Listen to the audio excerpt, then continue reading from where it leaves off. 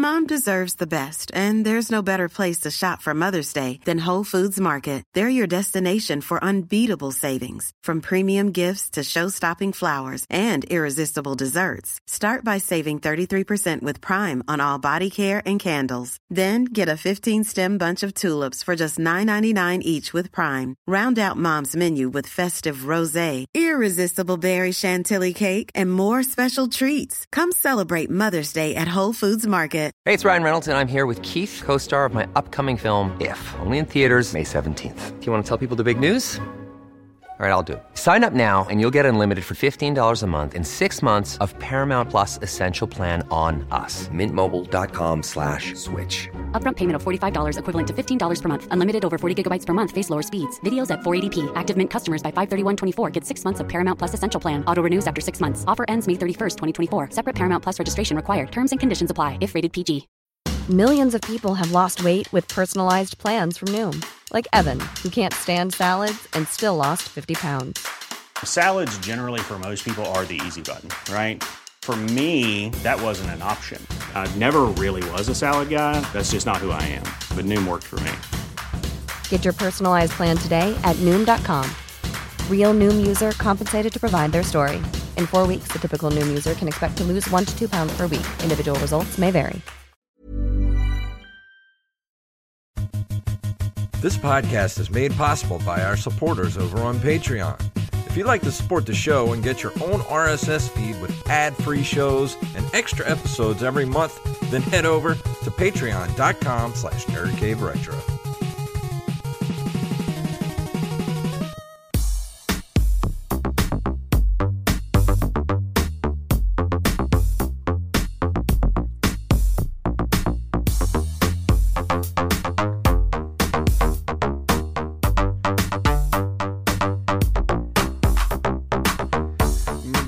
Programs, and we're back for another episode of the Nerd Cave Retro Show. My name is Jason Robbins.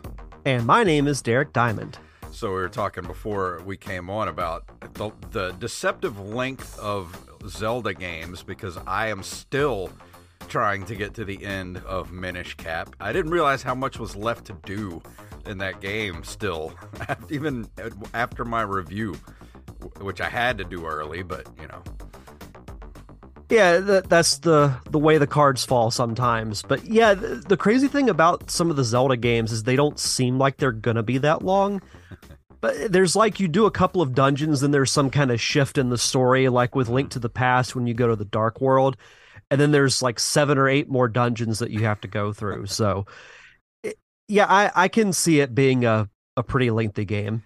But yeah, I would say if you're going to start it, I would definitely wait until after Tears of the Kingdom drops, because I've been playing it for like 3 weeks now and I'm still not done with Minish Cap. I mean, if I start it now, I'm just going to quit on Friday. I put so many hours into that game. It's fun. Like, I haven't had this much fun playing a video game, especially a Zelda game, since what was the remake they did not too long ago? Link's Awakening. Link's Awakening. God, it was so. Those two are very similar. Very, very similar. Oh, that's good, though, because that remaster was really good. Like, I like the original Link's Awakening a lot, but I think I even had more fun with the remaster because of the art style and just bringing that world into like a 3D, like 3D-ish world was really cool. Yeah, if even though I just been playing Minish Cap, the original Game Boy Advance version, if they did do a modern update of it, remaster like they did for Link's Awakening, I would probably go through it again. Oh, I would too. Yeah, no doubt about that. But we were also mentioning Tears of the Kingdom. It's crazy to think that it's finally about to be here. I know. You know, as we're recording this or doing the live show, we're 4 days away. And I thought I might have to go to Tallahassee for work on Friday, but thankfully I don't. Mm-hmm. So I get to just go by Best Buy, pick up my copy that I've pre-ordered, and I'm just going to settle in when I get home. And you know where to find me. Yeah. If you're looking for me. We're not going to hear from Derek this weekend, so yes, I'm done with the show. Yeah. Because of no, not really. But no, That's my plan for most of the weekend, is just to immerse myself in that game. So I'll have, some initial impressions for next week. Anything else you've been playing for the last week or so? I've been playing through Earthbound again. I've been kind of going through this phase where I'm taking like games that I really like and I'm just replaying through them. I did it with Secret of Mana not too long ago. I didn't finish it, but I got through a good portion of it. But now I'm kind of on the home stretch of Earthbound. So gonna get that wrapped up hopefully by Friday. But yeah, it's like we do on this show. It's fun going back and, even if it's not for a review, just revisiting those old games and just getting lost in them. I still want to play Resident Evil 4 too. There's so much to play in so little time. Yeah, that's the thing too with having, full-time job and all the other stuff that, we do individually separated from the show. That it can be tough to find time to play. But it works out sometimes. Yeah. Anything else you want to discuss before we head into the news for this evening? I don't. Well, I did see Guardians of the Galaxy 3, which was really, really good. I'm going to do a review for it on the Derek Diamond Experience as a bonus show that'll be out on Thursday. Yeah, I did see Super Mario Brothers over the weekend as well, and I loved it. I don't get what the critics hated. I've heard a lot of bad takes about that movie from other podcasters that I listen to. They did not like the movie, and I'm just like, you're just joyless. There's nothing wrong with that movie at all. There's $1 billion+ that says otherwise. Yeah, no kidding. Because, it's now in the top 5 highest grossing animated movies of all time. Mm-hmm. Like, not just from Illumination, but period. Of any animated movies ever made, it's made it into the top 5. It's so good. It's just a feel-good movie. Like, you go see it and you feel better when you leave the theater. Now that you've seen it, I've got to ask you, what did you think of Bowser's Peaches song? Oh, dude. It was great. Like, I love anything Jack Black does, especially like Tenacious D and all that type of stuff. Like, he's one of those people that has like an awesome voice and can sing in like any register he wants, but he just uses his voice for evil. It's just like he does like goofy songs and like nothing's ever serious, but he has like this super talent that's like very rare. He's a very underrated talent, like as far as just pure talent level. He's up there on like the Hollywood list of guys that, like, he can act, he can be funny, he can sing. He's multifaceted. But no, when I heard that song for the first time, when I saw it, like, because Jack Black has a good Bowser voice, like it's disguised pretty well. But as soon as he starts singing, you're like, yep, that's Jack Black. You can't mistake it. It's so distinct. Because that was the thing. Like, I was watching the movie, and when he's just talking as Bowser, you can't tell that you really can't tell that it's Jack Black, because he's kind of putting on a voice. But man, once he starts singing, there is no mistaking that voice. Did you catch a lot of the Easter eggs that they dropped in, like especially the beginning when they're in the little diner? As many, it was like almost like sensory overload. Like, I was trying to catch every single Easter egg in there. Like Jumpman was in there playing. What was he playing in there? It was the arcade. Well, the arcade game was. Are you talking about the game that he was playing at his home? No, when they were in the pizzeria, the Punch Out pizzeria, and they had Jumpman was in there, and he was playing. Who was voiced? He was playing Jumpman. Yeah, he was voiced by Charles Martinet. And then you had the Wrecking Crew boss in there, and it was, of course, Punch Out Pizzeria, which I would eat there. I wish that place was real. 100%.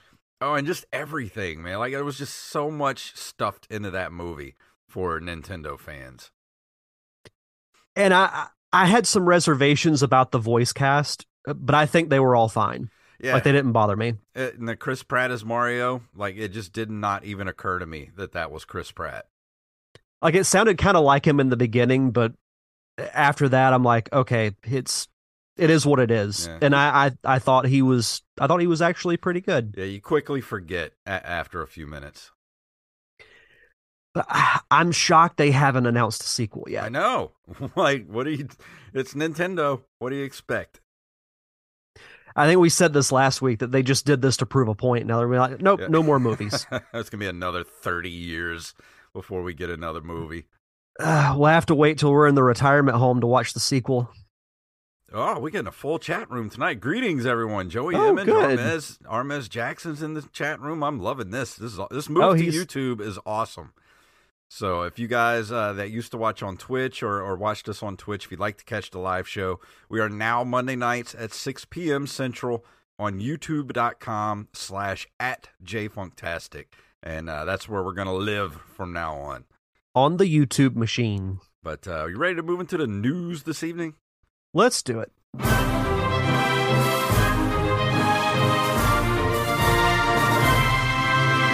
Some of tonight's stories were submitted to us by I Am the Rampage and Armez Jackson. And if you have a story you'd like us to cover, send them to nerdcaveretro@gmail.com.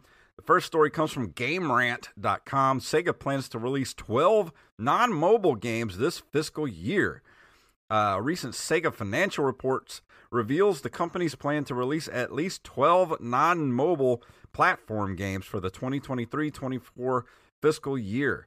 Sega has had a rather impressive 2022-2023, which was noted in the parent company's results presentation from last week. The whole company had a solid performance in terms of sales, reporting on the games that had the best sales in that period, along with insights for future games released by the publisher. Let's see, this said the strongest selling games were Persona 5 Royal and Sonic Frontiers. So what do you think? They're going to be releasing 12 games. And Sega coming back with a vengeance.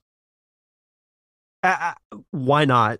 Like, honestly, why not? I think there will be enough of a demand that this will do well. And who knows where it'll lead. And what's crazy is that if it's not there already, Sonic Frontiers is pretty close to being the best-selling 3D Sonic game ever made. So we'll see what happens with this. Does it have a list of what the games are going to be? It does not say. Let's see. Was there any? There's a really long article. Yeah, just kind of skimming through it. I'm not seeing any they specifics. will be re-releasing some older games. That includes the remaster of Samba de Amigo, the Etrian Odyssey Origins Collection, the Sonic Origins Plus package. So they will support a live service and other AAA games that were released in the past year, such as Football Manager 2022 and Persona 5 Royal Remaster. It doesn't give any kind of list of anything solid, but you never know with Sega. I mean, they might drop another 2 Sega games or Sonic games on our heads in the next couple of months. I mean, I wouldn't complain about that. Hey, Mario taking the thunder out of Sonic right now. Again, Sega coming back. I meant to ask you this. Do you prefer the Mario movie over either of the Sonics? Dude, I don't know. I mean, I really like that first Sonic movie, but I don't know if it was up head to head. I might take Mario slightly. Yeah, I've seen it, They're two and I agree with it. Different style movies, though. Yeah. It's kind of unfair because Sonic is more set in reality, and Super Mario Brothers is a straight up animated film. So it's kind of unfair to pit them against one another. Which is strange because one is about a human Italian plumber that's fully animated, and the other is a anthropomorphic hedgehog. And he's animated in the real world. Yeah. Next up, from NintendoLife.com, 8-bit NES-inspired platformer Bat-Boy is part Shovel Knight, part Mega Man. I'm already sold. Me too. Are you a fan of Shovel Knight? Yes. Well, how about Mega Man? Yep. Yes. If you've answered yes to either of those questions, then you may be entitled to Wait, no, that's not right. If you've answered yes, you've got a feeling you're going to love Bat-Boy, an 8-bit action platformer from X Plus Games that takes everything great from Shovel Knight and Mega Man and lumps it all into a neat little package that frankly looks awesome. Launching for Switch on May 25th of this year, Bat-Boy sees you take on the role of the titular hero, a leader of a team of Sente heroes on a mission to rescue your brainwashed allies caught under the deadly spell of the evil dark mage, Lord Vicious. You'll trek across a variety of themed levels and gain new skills as you take on a smorgasbord of enemies and bosses. I love this article because they included the word smorgasbord. Yeah. You don't get too many. You don't get to say the word smorgasbord that often. No, you don't. But this looks like a lot of fun. What do you think? This looks like a cross between Mega Man and DuckTales, and I'm for it.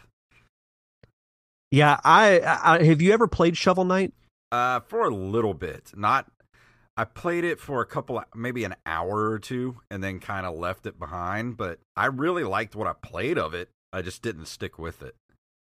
Yeah, Shovel Knight's a lot of fun, and I think the kind of mix of styles of Shovel Knight and Mega Man that they're talking about, I think is really going to work, and it looks like a lot of fun. So I'm definitely going to pick this up. Yeah, Raven in the chat room says, "Take my money." Me too.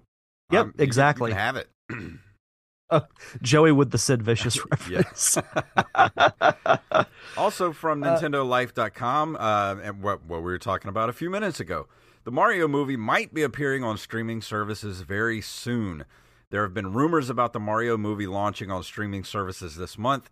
Now there are some developments. Optimum TV in the U.S. has revealed on Instagram that its customers will be able to catch the Super Mario Brothers movie on demand on May 16th.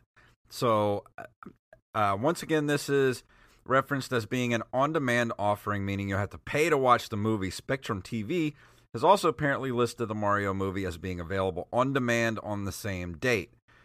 Let's see. On a now-deleted tweet, the Mario movie could be showing up on pay-per-view services like Apple, Amazon, and Google as soon as May 9th. Now, I don't know about you, but I have never heard of Optimum TV, so that's not in my area, I guess. No, I have not heard of it until this moment.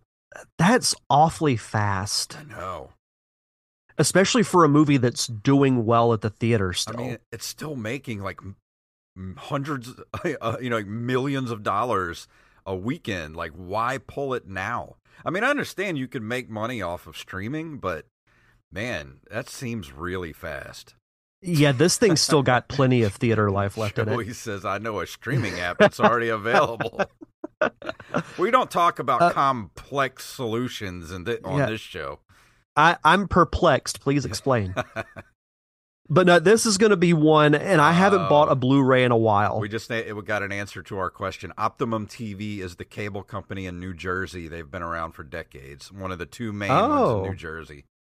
Why does Jersey get it early? What did y'all do? What did you guys do to get the Mario Brothers movie early?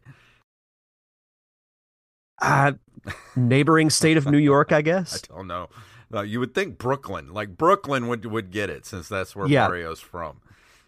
But this is going to be one, when it comes out on Blu-ray, I'm going to get the physical copy because it comes with a digital copy anyway, or at least I know Blu-rays used to at some point. Yeah, 100% I'm buying it as soon as it comes out on Blu-ray. And our last story comes to us from Eurogamer.net. This is actually really cool. Prototype GameCube from infamous 2000 Nintendo Space World presentation discovered. A collector has purchased one of the original Nintendo GameCube concept consoles from Nintendo's 2000 Space World presentation. Space World, which ran until 2001, was essentially a precursor to the digital-only direct showcases where Nintendo would reveal its new games and hardware. The 2000 show was infamous for revealing both the GameCube and the Game Boy Advance. The 2000 reveal was a year before it actually launched. So the prototype is really just a shell with a handful of electronics inside to power some LEDs. And there's a photo of the GameCube as well as a couple of the discs on the article. But I remember that presentation like it was yesterday. And I remember the Zelda deal that they did with Link having a sword fight with Ganondorf. Yeah. And I'm like, oh, this is going to be so cool. And then, of course, the next game we got was nothing like that, but still a very good game. Yeah. I would love to have this because I remember Space World very, very well. And this is really cool. I'm looking at this picture, and I was looking. The GameCube itself looks like a GameCube, just maybe slightly different. But the controller, I was looking at the controller. I'm like, why does it look so weird? And I couldn't place it. And then it says, there's no D-pad on it. Mm-hmm. I was like, oh, like it makes the controller look completely just weird and off balance without a D-pad. Yeah, I wouldn't like it if it didn't have a D-pad. And plus, where they have the start button is where the D-pad normally is. Mm-hmm. That's a terrible place to put the start button. Yeah, that would not have worked out well to have the start button right there. Nope. Oh yeah, some other demos they showed at Space World was a look at Samus before Metroid Prime, a glimpse of what a new Banjo-Kazooie game may have looked like before Rare was bought out by Microsoft, and Mario 128, a tech demo for what would later become Pikmin. I remember that Banjo-Kazooie demo too, because I was like, oh, we're getting a third Banjo-Kazooie, and then Rare got bought out by Microsoft, and we got a new Banjo-Kazooie game, but it was very different. Well, we had original Super Mario Brothers, Super Mario World, Mario 64. If they would have came out with a game called Mario 128, that would have just sounded stupid. I don't like that at all. We got the right call with Sunshine. Yeah. Because Mario 128 would have just been weird. Yeah, that just sounds... I don't even like the way that just doesn't even sound right. But let's get some love for the GameCube in the chat from Raven and Tyler. I love it. People didn't give it much attention back in the day, but that's one of the best consoles of all time, in my opinion. Mm-hmm. There's so many good games for the GameCube. That'd be fun to do, like a deep dive discussion on specific consoles for episodes of the show. I'm okay with that. I'm totally okay with that. Because I could talk about the GameCube for hour plus. Let's do that. Easy. I'm down. But okay. Now it's time to go into this month in video game history.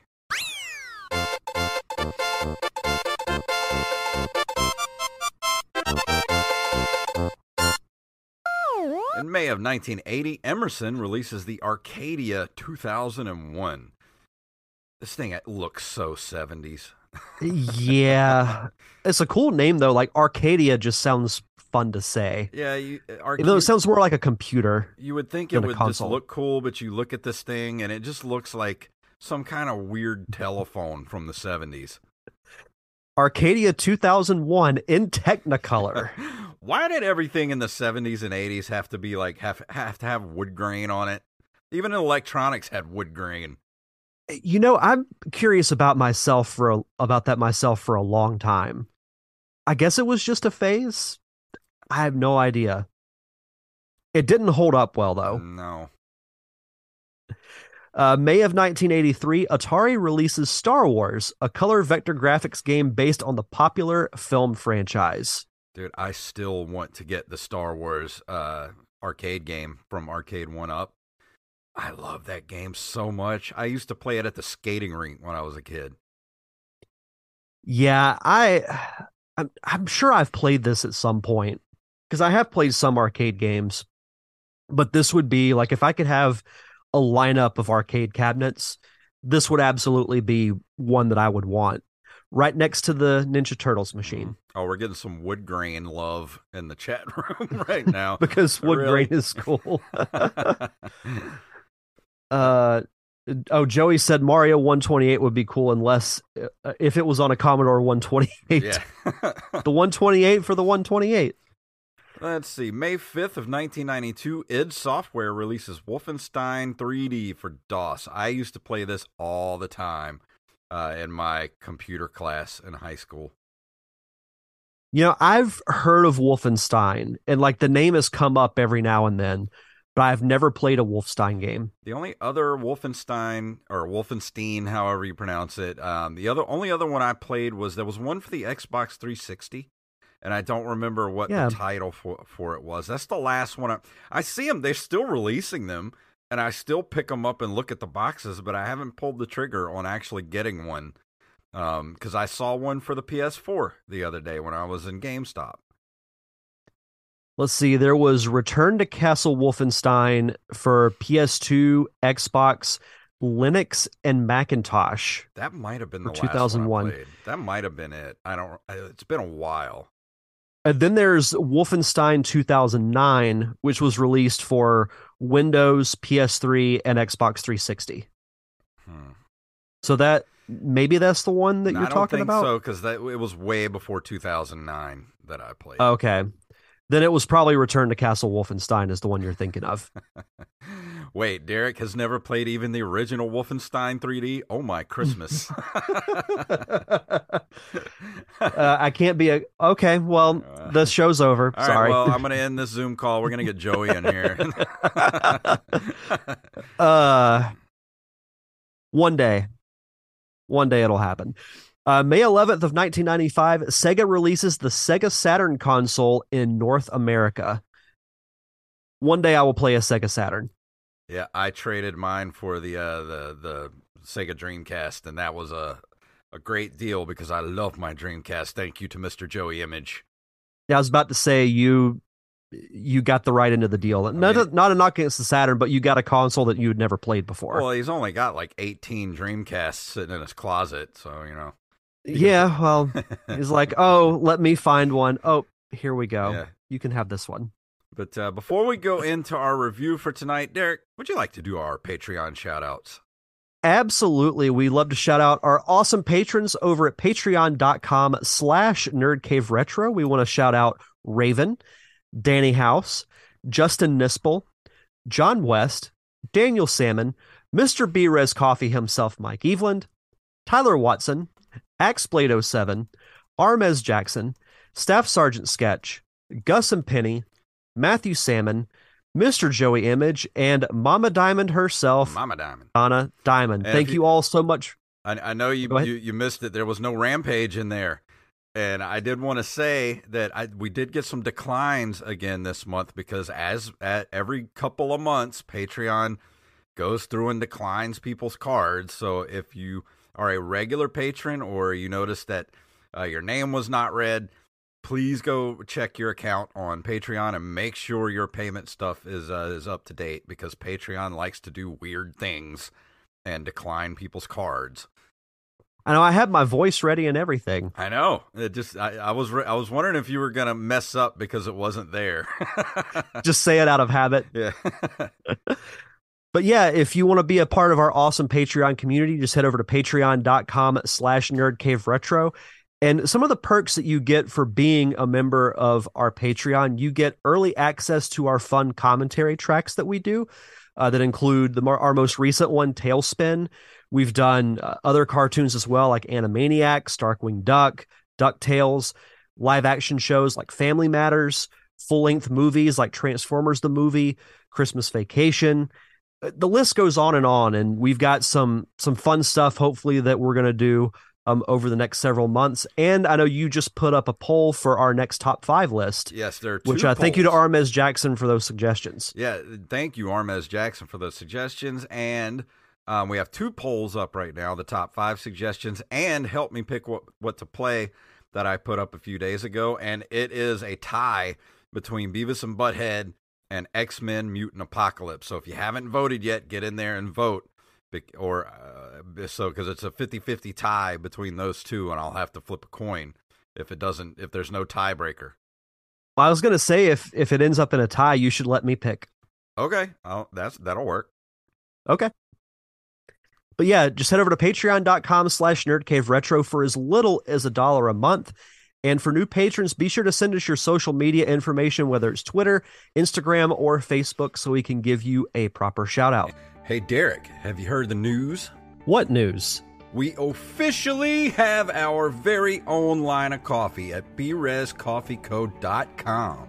That's right. Nerd Cave Retro now has its very own medium roast coffee. If you want to try it yourself, or even some of the other awesome flavors like Wizard's Potion, which is a butterscotch, caramel, and hazelnut flavored roast. Or the Dragon's Breath roast, which is a cinnamon dolce flavored roast. They have tons of different flavors, and you can also just get a regular Colombian roast and add any flavor to it that you want.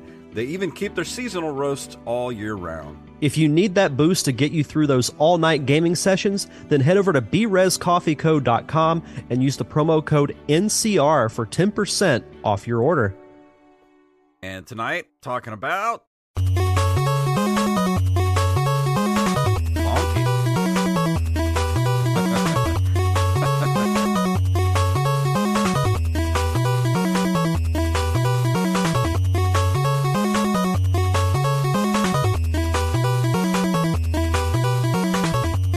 Captain America and the Avengers is a beat-em-up arcade-style game developed and released by Data East in 1991.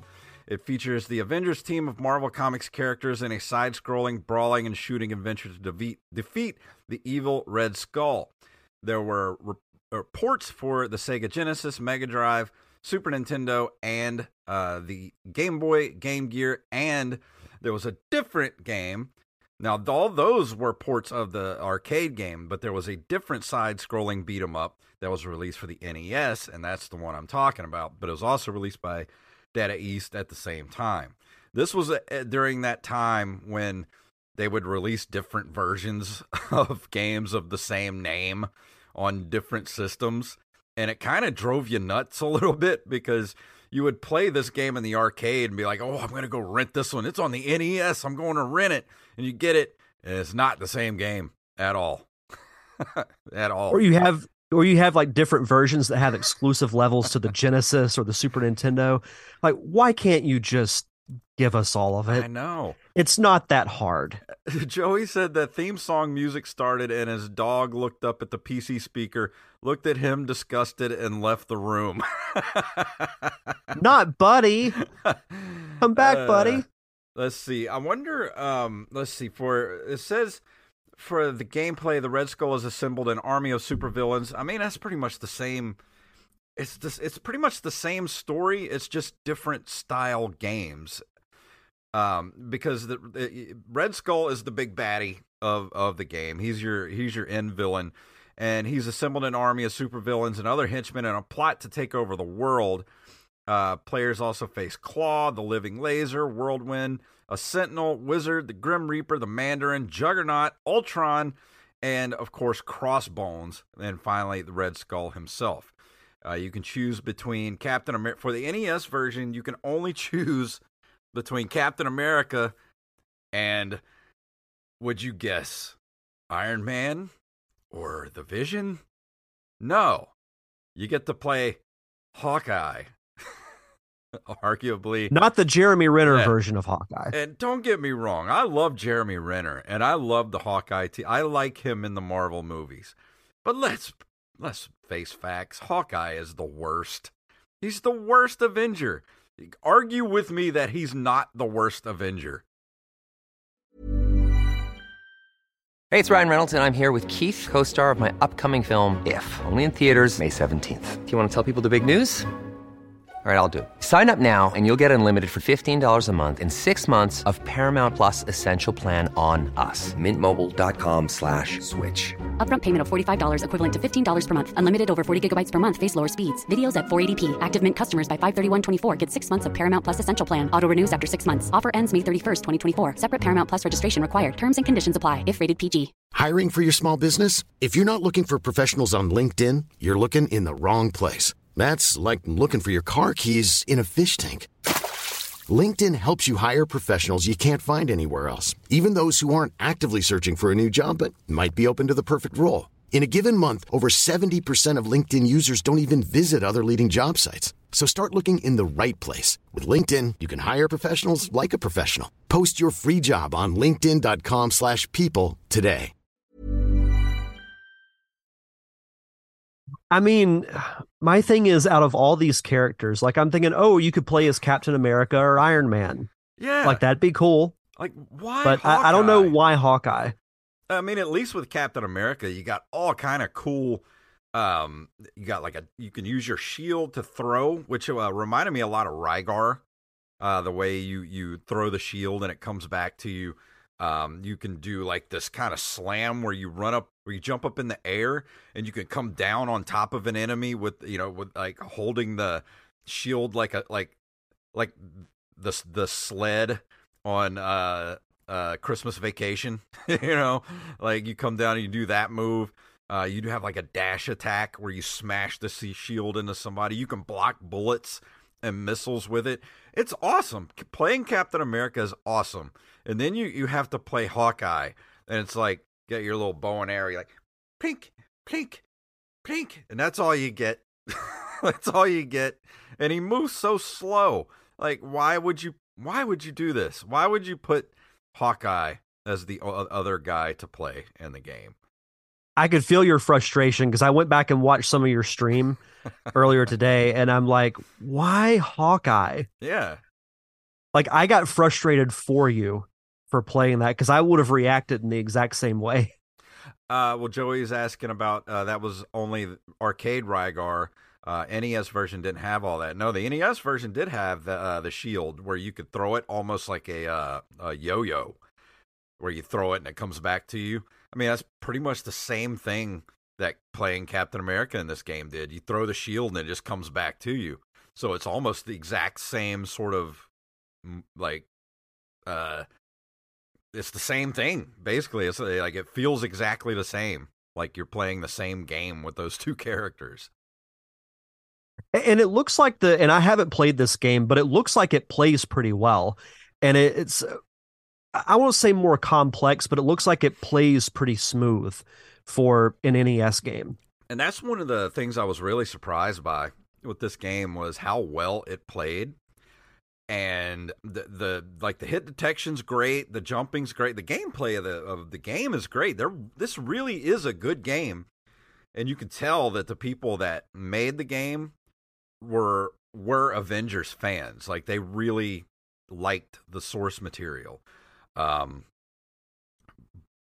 I think the difficulty of the game is cranked way too hard. After I played it for a good chunk on Saturday, I actually went Saturday night or Saturday evening and watched a speed run of this game just so I knew I wasn't going to finish the game.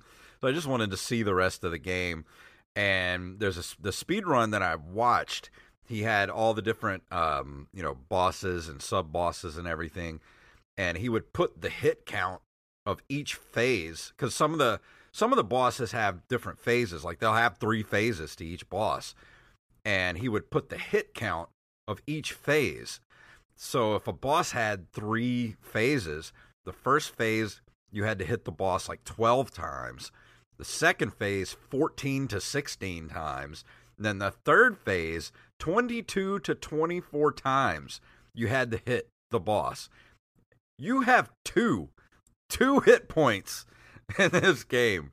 I mean, you do build up, like, as you go through the game, you collect, there's these things that you hit that release, like, jewels and other stuff that you have to get throughout the game. And as you collect jewels and stuff, it sort of builds up your power and, sort of, like, it builds up your power and your hit points and all that kind of stuff. But looking at those boss fights, like, why? Why would you have to hit the boss that many times in order to kill it? It goes back to the evil developers from that era. It's like they enjoyed making games that difficult. I don't like know. That's complex for like a modern game. I know. Like, that's way too crazy to have to hit a boss that many times in order to kill him.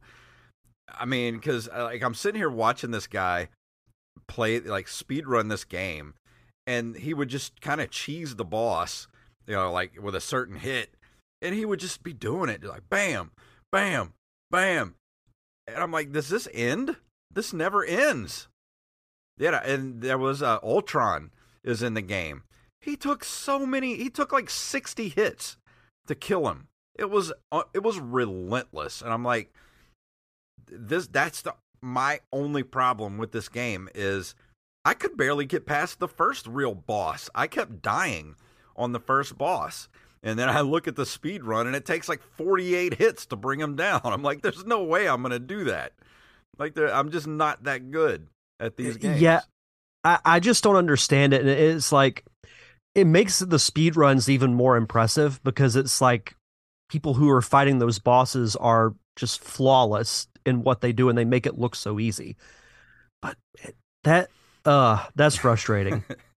And yeah, that's and another thing. Like when you die and you continue, and you get 3 continues, and when you're in the game and you die, like as Captain America, you don't end the game. Like you automatically go to Hawkeye, and you can go back to where Captain America is in the overhead map, but you got to kind of make your way there, and you can bring him back to life. But if you lose both of them, then you get the game over with 3 continues. The weird thing is when you continue, it just puts you in random spots on the map, and I'm like, why did it put me back like 5 spaces? Like why do I have to go through all this stuff again? And the levels, there's an overhead map, and there's there's towns that you have to go through, and each town is like a level. Like you have to go through New Orleans and Tampa and Miami, Houston. But then and the levels are short. They're really short, but there's a lot of them. Yeah, that continue thing kind of baffles me. And maybe as you progress through the game, if you get a game over, it takes you to a point that's farther than where you were, like say if you got a game over early in the game. But still, that doesn't make any sense. Yeah, and Raven points out, too, while you're fighting Ultron, not only are you trying to hit him like 60 times, the level is falling while you're fighting him. And there's these red alerts that pop up, too, as you're going from point to point on the map. Like, in between the points, there will be this red alert pop up, and it'll be like a mini-boss fight. And if you are epileptic, do not, I repeat, do not play this game because it will give you a seizure. I could barely look at it. It hurt my eyes to look at. Yeah, because I saw that on your stream and it hurt my eyes to watch it too. I'm like, I don't know how they got away with that. I don't think that you could do that today. I don't think so. And each one is different. There's like different sort of fights in there. Like some of them are just kind of minions that just kind of keep coming at you and you just fight them until they're done. Then there's other ones where there's like this robot mini boss that shows up and he's like throwing barrels at you, and the way you have to fight him, and I could never figure out the correct way to fight him, but apparently you have to throw your shield through him and then jump, and the shield will come back up like to meet you up in the air, and as that happens, it hits the barrel that he's throwing, and the barrel blows up over his head. Do that 3 times, then he becomes like a broken down, like, malfunctioning robot who runs back and forth. Then you got to hit him like 12 times when he's in that form. Then he bursts into flames and you just have to avoid him for like 10 seconds. Like, this is so weird. That's an obnoxious amount of phases for a single boss. Yeah, and that's just a mini boss. That's not the final boss. That's just and you fight him multiple times through the game. Jeez. So that's persistent the thing. Like, the game looks great. The graphics are awesome for the NES. Like, because that, we've played a lot of licensed games for the NES here on the show. And that was the thing back then. Most licensed games just sucked. That was just a way of life. Like most of the LJN games, like, the X-Men games and all those were just terrible, awful games. There were a few bright stars in there, like Batman for the NES. Batman is a great game. It's a little hard, but it's playable, and it's finishable, and it's great. And there's a lot of weapons in there. It's just fun. It's a great game. This is one that could have been up there on par with like Batman, but it's just the difficulty is just way too obnoxious. And I think that's the biggest shame when you have a game that is like on the verge of being on that level, and there's just a very correctable thing that just keeps it from jumping over that hurdle. And I understand, like, at the time, they cranked up the difficulty on these games because of the rental market. They wanted people to buy the games, not rent them over the weekend and defeat them. But this was, like, overkill. Like, you know, like... There's a balance. Yeah, like, if you put out a good game that's really fun and playable, people would have still bought the game because it was a good game. But this was just obnoxiously hard. And I'm not gonna lie, like watching your stream earlier, like it made me think, okay, I'd be tempted to try this, but the difficulty that you're talking about does kind of waver me a little bit. Yeah, I mean, and another thing I liked about the game, the music's okay, but it is very repetitive. I really wish they would have done like a different theme. Like if Ninja Gaiden could do it, all other games could do it too. Give me a different theme for each level. You know, Mario Brothers gave you all kind of different music throughout the games, you know, level by level. Sometimes they would repeat, you know, a couple of levels later so that it doesn't get obnoxious. Like when you have the same theme for each stage, there's no mood setting, you know, like make each stage different. Like give me a different theme for each stage, you know. And the music was okay, it was serviceable, but it was so monotonous. Like it started to get on my nerves after a while. Do you feel like that was laziness? Either laziness or maybe they just didn't have the room, because I mean it is a pretty large game. Maybe they didn't have enough room to do different music on there. I don't know, but I don't know. It's not bad. Like that music I played at the beginning, that was just the starting, right. You know, the starting music. Once you get into the level, it just it's a little too happy, you know, like it's like just kind of happy bopping along music, and it doesn't really fit. So it kind of almost felt like they were just like, we need a good theme for the game. Like, go write a tune for the game. And they got like one, you know, a couple of versions on the same variation, and they just used them all. You know, like 3 or 4 different variations. And it's like, all right, well, this will be the stage scene. This will be the overhead map. This will be the cut scenes. Like, done. We're good. You would think, though, with it being Marvel, they'd want something a little more heavy sounding. Like with it being Marvel and then with it being a beat-em-up style game. I don't know. You look at what Marvel was doing as far as movies back then. I don't think they were too hands-on with stuff like this. But, I mean, it does feel like, because the gameplay did feel good, like actually playing the game, you know, the hit detection, the game looked great, like the character animations were good, the character designs were good. Like you could tell people that made the game really liked the source material.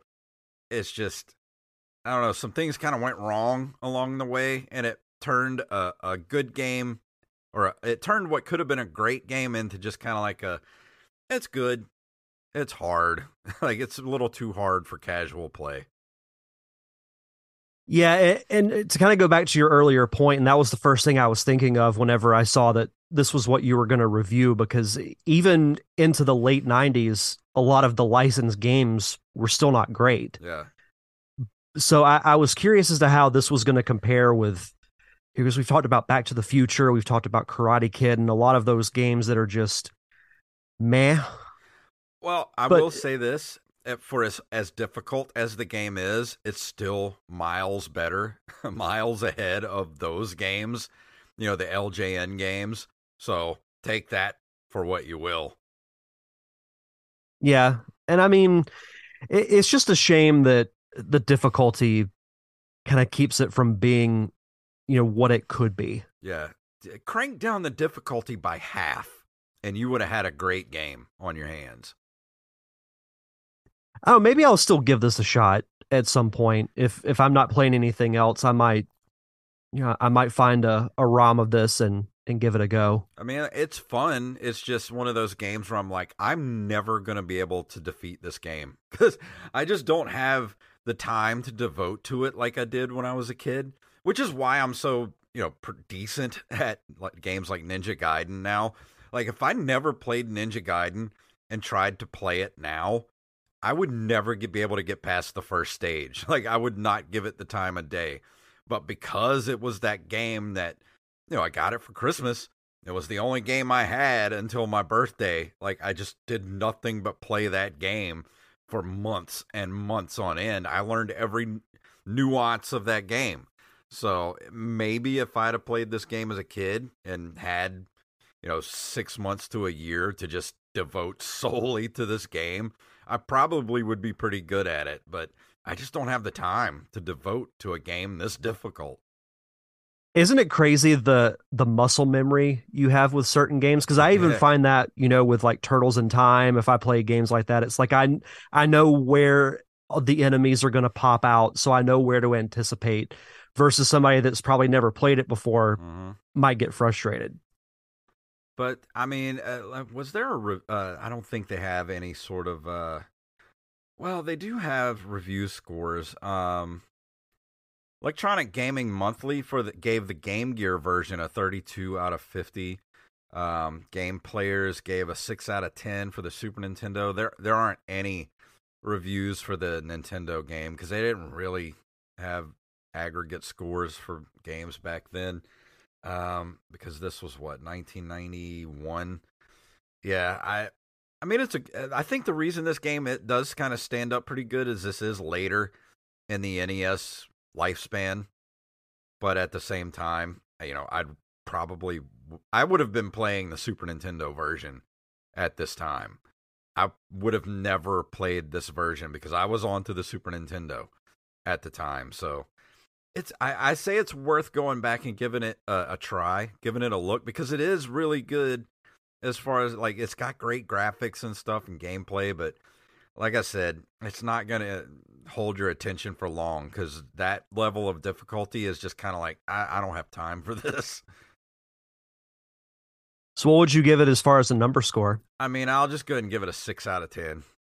Like, it's playable. I think that's fair. It's playable. It looks good.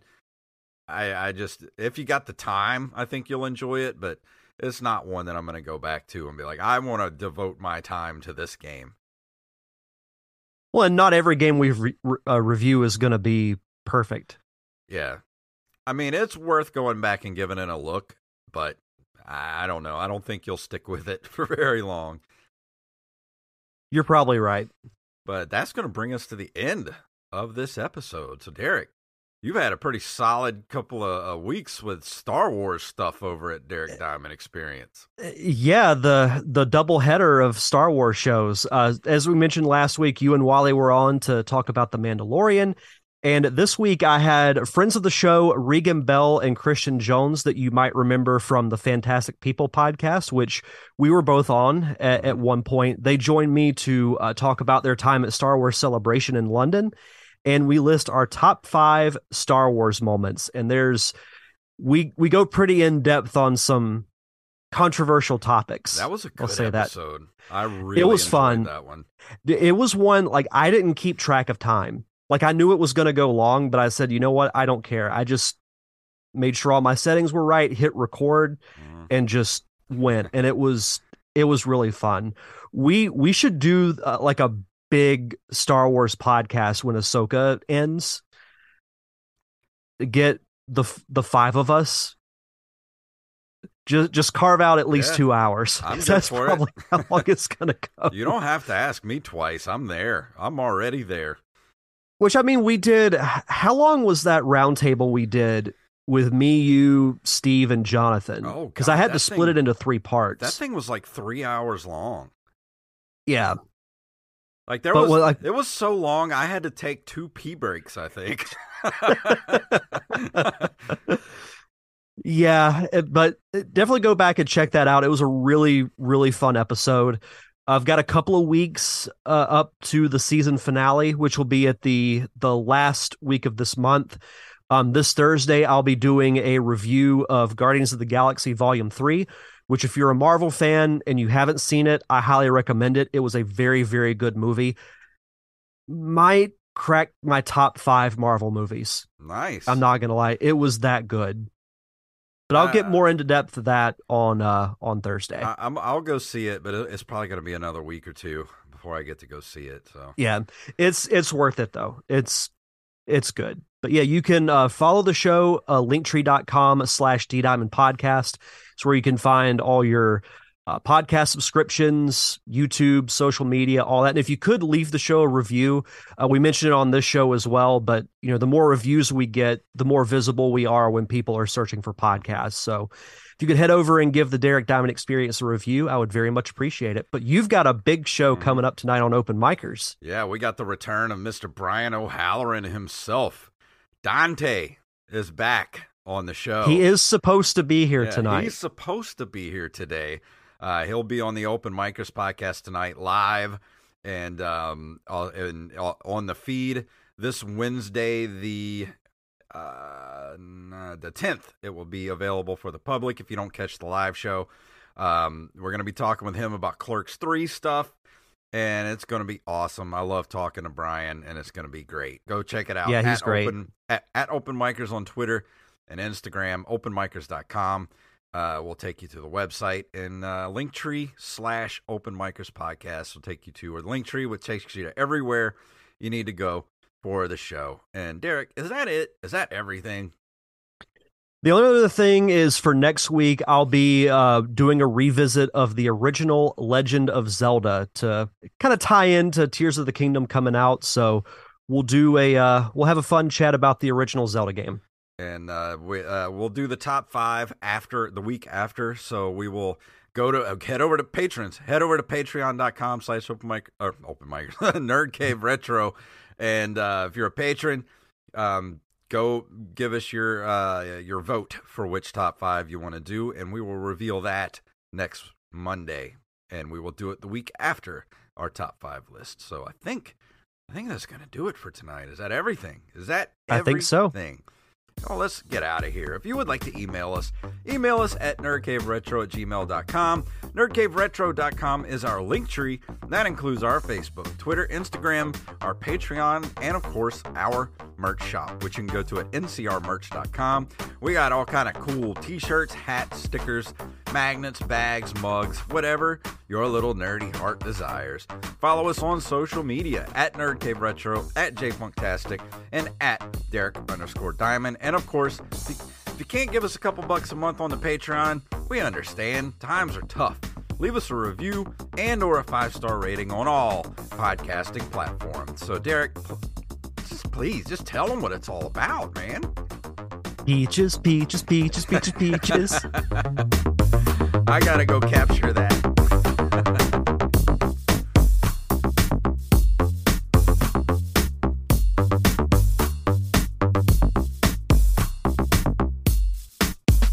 Master Blaster runs Bartertown. You blew it!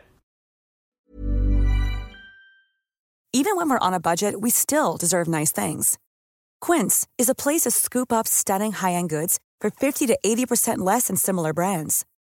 They have buttery soft cashmere sweaters starting at $50, luxurious Italian leather bags, and so much more. Plus, Quince only works with factories that use safe, ethical, and responsible manufacturing. Get the high-end goods you'll love without the high price tag with Quince. Go to quince.com/style for free shipping and 365-day returns.